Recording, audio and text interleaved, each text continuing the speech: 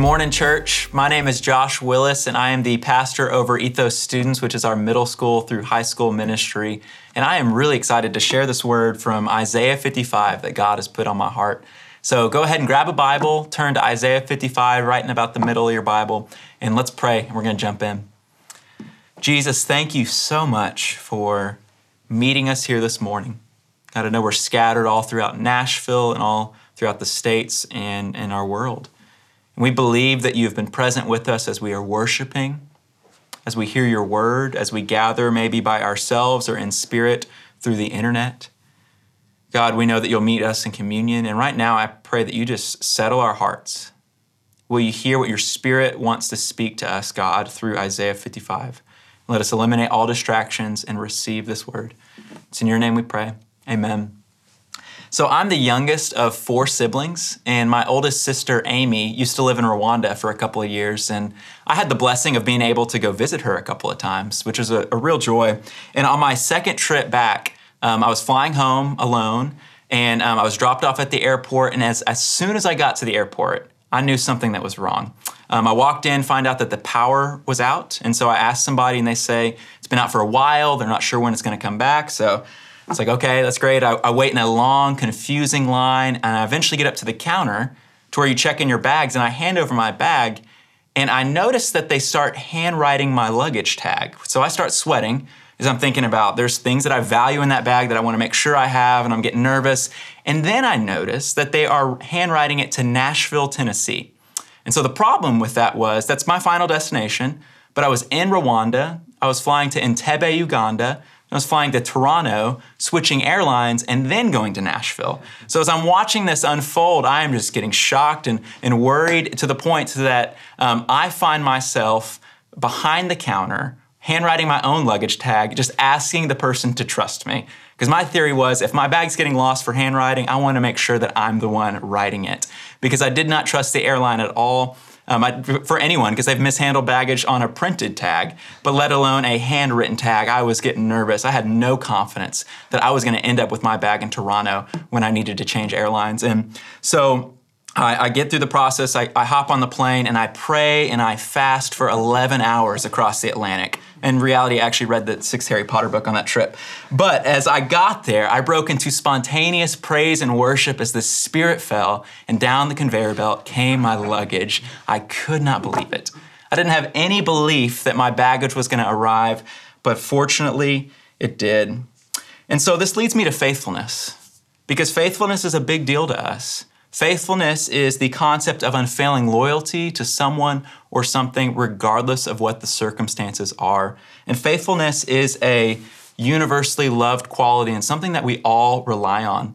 So in a relationship such as a marriage, we long to be faithful, and we pray that our spouses are faithful. So that we in relationships, we want people to uphold their end of the bargain. When we go to the doctor, we're faithfully relying that that doctor knows enough about the human body to be able to take care of our situation. When we check our luggage in at an airport, we faithfully rely, hoping that our luggage is going to make it.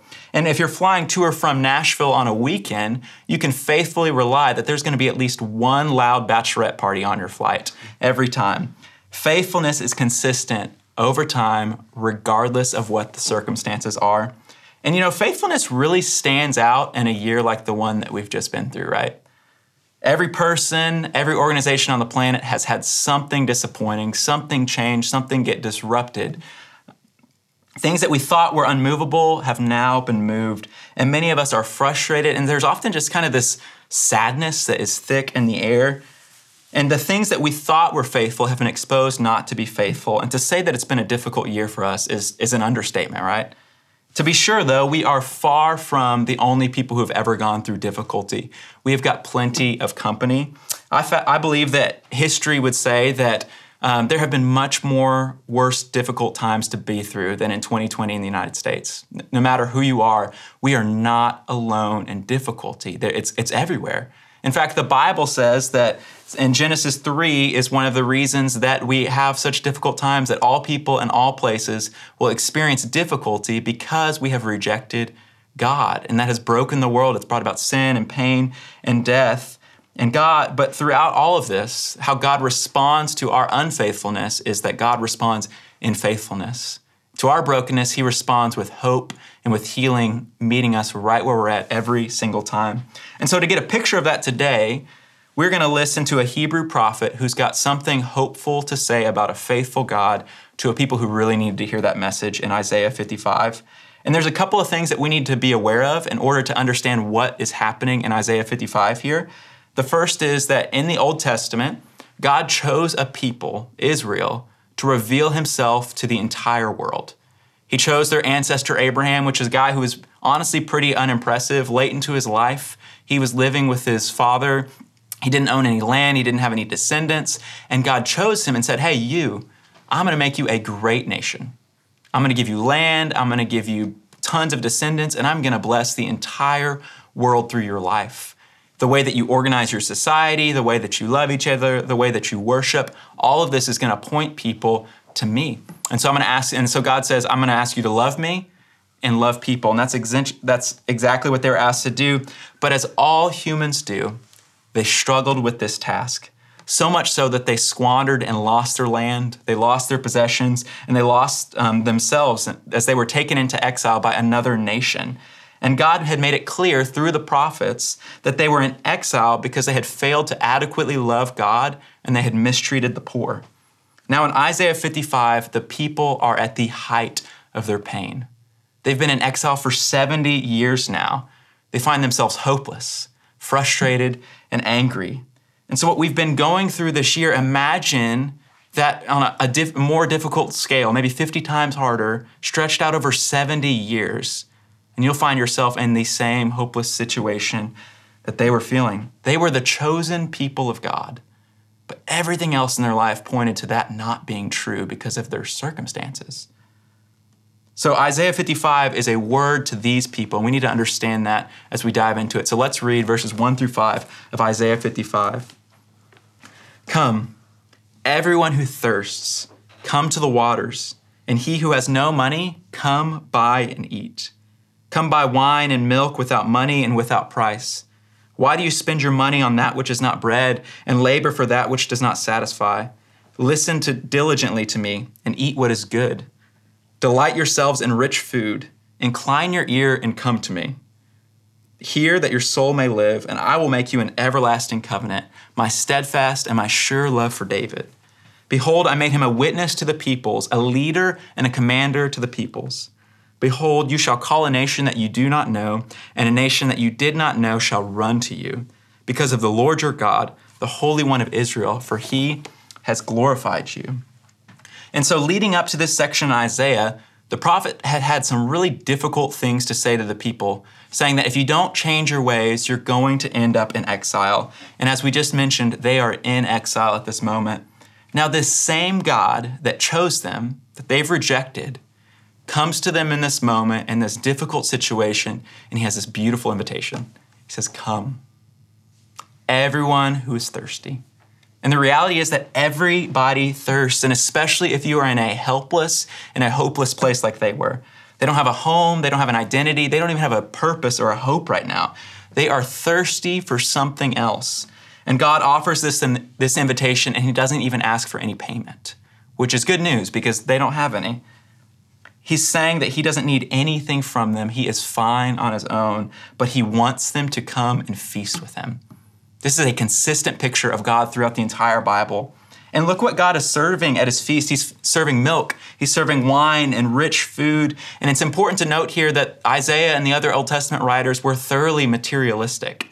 And what I mean by that is that there wasn't a separation in their mind of the created stuff of the world and the spiritual stuff, but they saw everything that God created was good and for their enjoyment. They were foods and luxuries provided by God for humanity to enjoy. And enjoying God throughout the scriptures is regularly portrayed as this celebratory party, enjoying the best things of the earth alongside God, because God wants his people to feast. But what upsets God is when his people keep the feast for themselves at the expense of others. This is why they're in exile, because they feasted at the expense of their neighbors and they rejected God. Receiving an invitation to a fun party like this would be wonderful at any time you got it, but imagine you're in the situation that they are in. This is God's invitation to people who have rejected him because God is faithful to his word. All they have to do is to come and receive from God. He doesn't want anything other than their attention and their affection because this is who God is. He's inviting them to come and to receive. And in verses 4 and 5, the prophet gives other examples of God's faithfulness to their well-known ancestor David.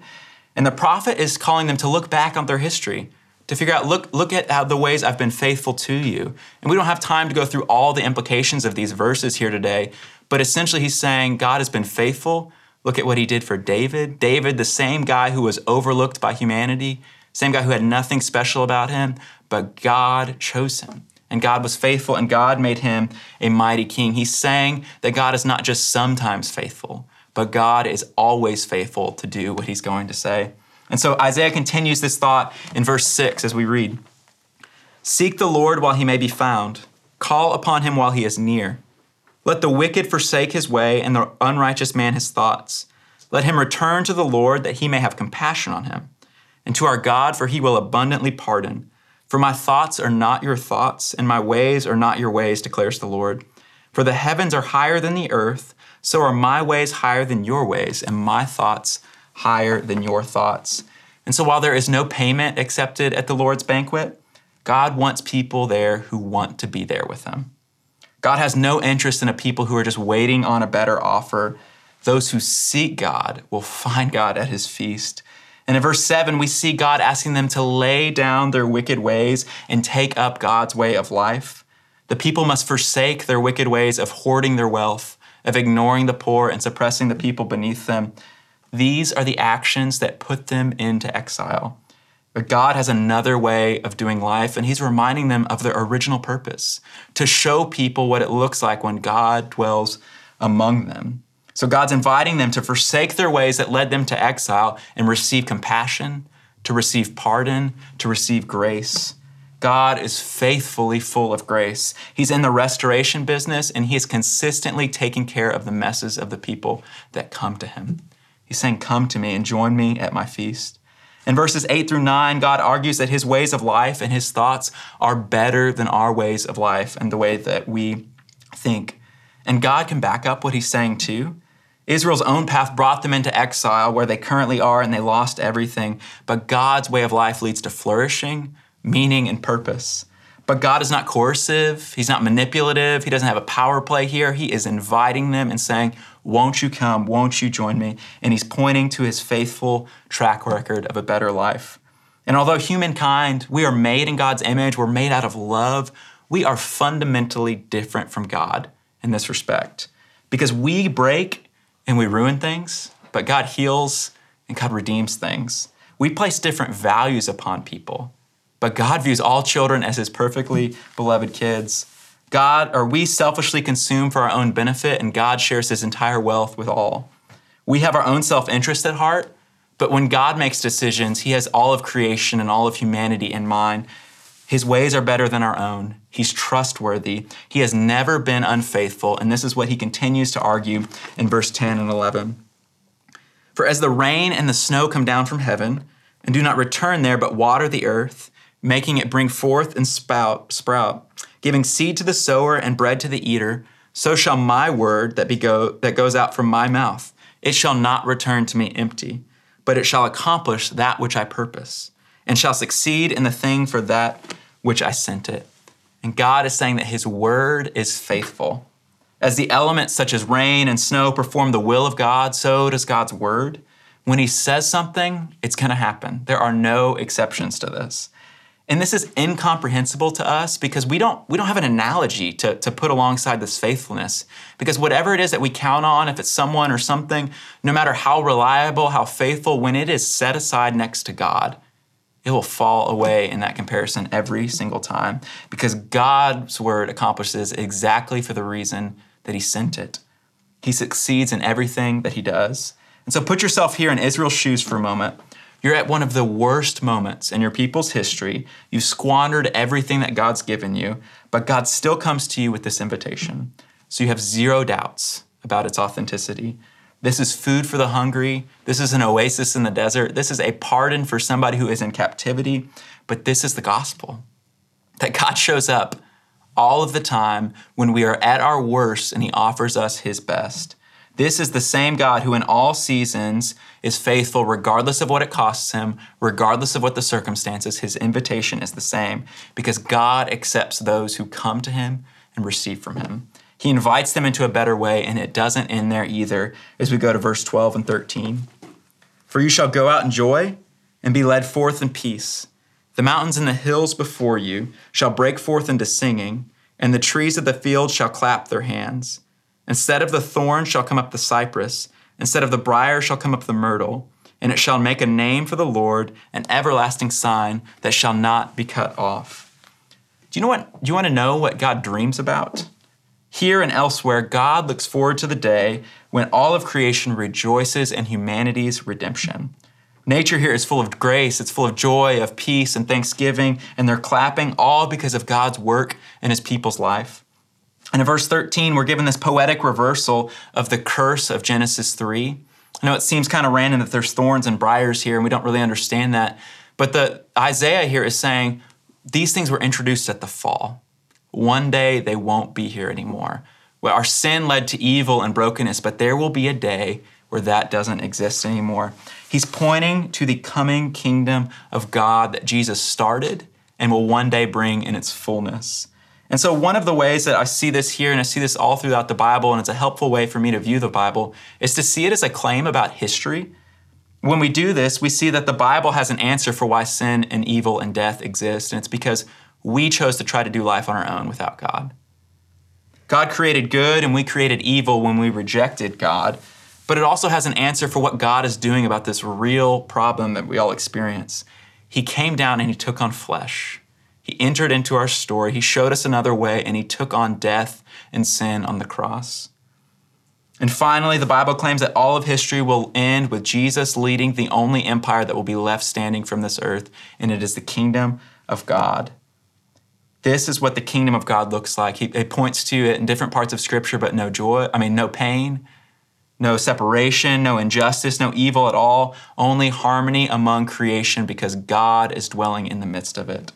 This is what Jesus' kingdom looks like. This is what the prophet is sharing with the people who are at their worst, one of their worst moments. And he's not just inviting them into something that might work out. This is a promise from God for something that is absolutely going to happen. The people in exile knew this was true because this was a word from God through his prophet Isaiah. They knew that God was, that God is, and that God will be faithful. They had to come and receive. And so as we look at this word, church, my question is, what do we do about this? Because I believe that this ancient word written to a people very different from us speaks to our current situation in three ways. The first way that I think Isaiah 55 speaks to us is an invitation to come and receive. Come and receive. When everything else might have let you down this year, God has been faithful throughout it all. And that might be hard to reconcile with the real pain, the real loss, the real frustration that you have experienced this year, but it is true. God's timetable is vastly different than our own, and that can be absolutely backbreaking when we are in the midst of an incredible tragedy. It's important to note here that God's faithfulness won't always look the way that we think it might or should look like. We might lose a job that we really need. The relationship that we really want may never come. We may lose the relationship that we're in. A family member might get a terrible diagnosis, or we might die. God's faithfulness doesn't always mean that everything is always on the up and up, but it does mean that God is there through it all. In real pain, there is an invitation from a God who says, I am there with you in the pain if you will come and choose to receive me. I believe this because the scriptures teach that God is with the brokenhearted. He's with the sick. He's with the poor, the outcast, the oppressed, and any other affliction or terribleness that we might experience. God is there, and he's saying, come to me. Receive. I have something to say about this. I have something to give you in this. And so hear me clearly, church. Through it all, I believe there is good right now to receive from God. We know that 2020 has been a mess for many of us, but I believe there's also been beauty in it. This year there has been birth. There's been new friendship.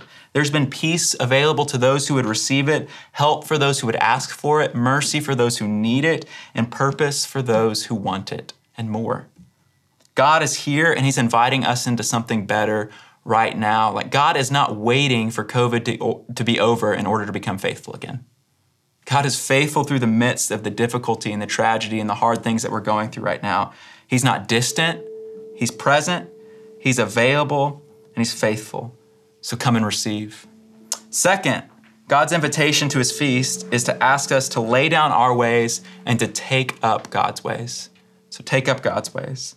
God wants our entire lives to be lived in relationship with him. This is seen in God's two big asks, to love God and to love people. Before the exile, God's people thought that they were in good standing with God, so they ignored the prophets that God sent to them, who were telling them to repent or change their ways or they would end in exile. In disbelief, the people would point to God who dwelled in their temple, and they would say, well, but God lives here. Look at our history of tithing. Look at all the religious festivals, all the events that we attend. Hlook at the ways in which we are doing these things. And by the way, do you know our ancestor is Abraham? But God announced that their hearts were far from him because of the way that they treated the poor among them. Obedience to God without justice for the oppressed is an oxymoron. They go hand in hand each time. There is no obedience for the God if it does not mean an act of justice for the oppressed. God invites us to take up his way of life, which includes loving our neighbors and all of our neighbors. God is fully aware of our current situation, but the gospel is it's not just our situation, but all of our neighbors' situations as well. And I believe the American church has a lot to learn about this. We often believe the promises of God for ourselves, but we don't consider what those promises might mean for the people around us. God wants us to flourish, but he will not bring about our flourishing at the expense of our neighbors. He just won't do it.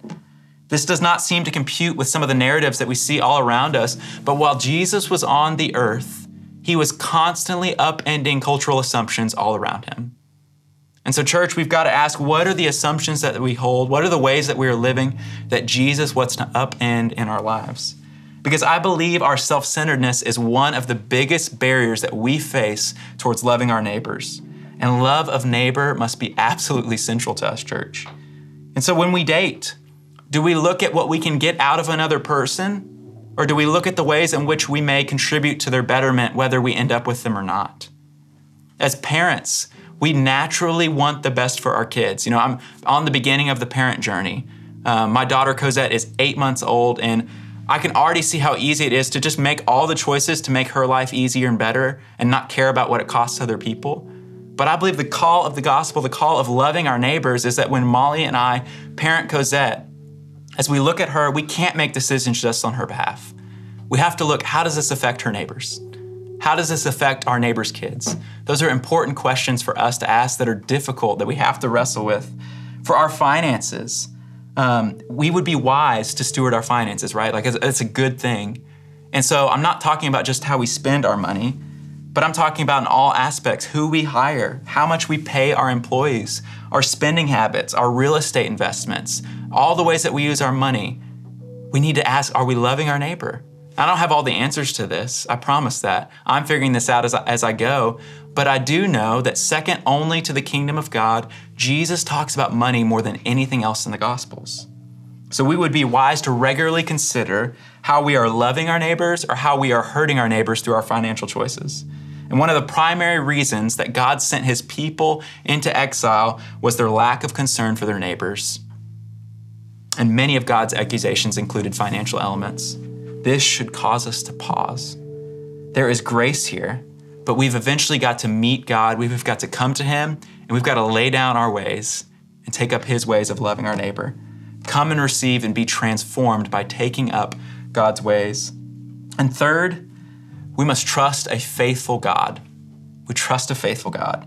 We trust that Jesus' kingdom will come, and he calls us to live in light of that right now.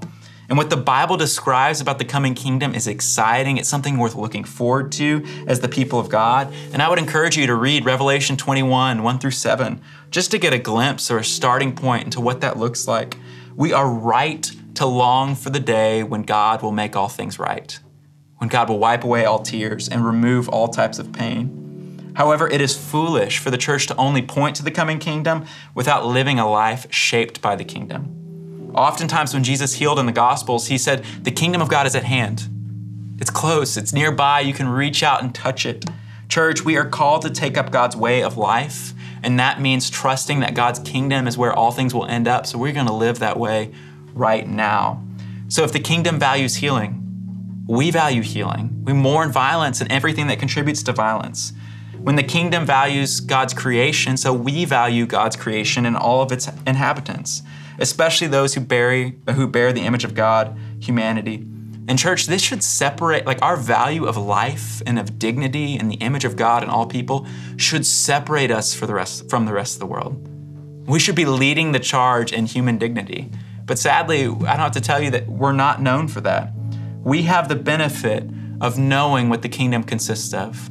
All that Jesus lived, all that Jesus taught, everything about the coming kingdom. And we live a life of trust, saying if that's the way that life is going to be, we start living like that right now, church. That's the invitation. We witness to the coming kingdom through the actions of our lives, and this is trust. When our lives are shaped by our trust that God's faithfulness to bring about exactly what he said. So we come and receive, we take up God's ways, and we trust a faithful God. 2020 has been hard for every single one of us on some level, but in reality, the hard news is that it could get worse. You know, hopefully it's gonna get better, but circumstances change, life happens, like sin is a part of our world, evil is a part of our world. But through it all, while circumstances change, God does not. God is faithful. Church, we are invited to live as if God is as faithful as the Bible claims that he is. He partners with those who come to his feast, and he gives them a role right now to play here on the earth with him. Those who say yes to God get to experience the good things of God in the future, but they also get to experience God right now. It is a better way of life than anything else out there. So for those of you who don't follow Jesus, my invitation for you this morning is one that Jesus gave to potential followers in the Gospels. It's come and see. Look at the life of Jesus. Look at the life of the church. Are we living a life that's better than the one that's offered in any other circumstances? And I encourage you, look at what Jesus taught, look at what he cared about, ask questions to the church. We need to be asked those questions. We need to be convicted if we're not living in a way that's better. We need to know that. That needs to be apparent. So ask questions if you're not a follower of Jesus and see where that leads. For those of us who are followers of Jesus, my word to you this morning is that God is faithful. No matter what circumstance is happening in your life, no matter how much you're suffering, like God is with you in the pain. He's there. His invitation is to come and receive. He is preparing something for you. If you're convicted by any of this morning, like I am, I don't want this to promote shame. This is an invitation from God. God never says, hey, fix all of your financial issues or fix your sexuality or fix your beliefs in these things. He says, come to me and I will show you my ways. I will transform your life. Like that's the gospel. It's not get your stuff together. It's come to God. And God will do the work as we receive, as we lay down our ways and take up God's ways. So receive this words of hope and of God's faithfulness. And so in just a moment, we're gonna take communion. And I've got an individual question for us to take and share around the Lord's table. And then I've got a communal question. The individual one, as you take communion, as you come to the table, is this: how has God been faithful to you at your worst? Praise God and thank him. Spend time thanking him for his grace. Then after you've done that, as you're taking communion, talk together if you're gathered with any other people and ask this question: how is God inviting us to receive and take up his ways? How might God be inviting us to receive and take up his ways? Let's pray together. Jesus, thank you for your word. Thank you that this is not just a chance that this is correct, but God, this is from you. Like that your word in Isaiah 55 speaks to us. God, may we come to you with our pain, with our frustration, with our apathy, with our brokenness, whatever it is, Lord, may we come to you and receive from you and trust that you're the one that offers a better way. You're the one that heals all wounds. And so God, as we come to the table of grace and communion, may we be struck with the reality that your solution was not to run away from us. Your solution was to come all the way in. to take on flesh, to meet us, to offer your body. So God, as we take communion, may we celebrate the ways that you have been faithful to us at our worst, and may we be invited deeper into your kingdom. We trust you, Lord. We love you. It's in your name we pray. Amen.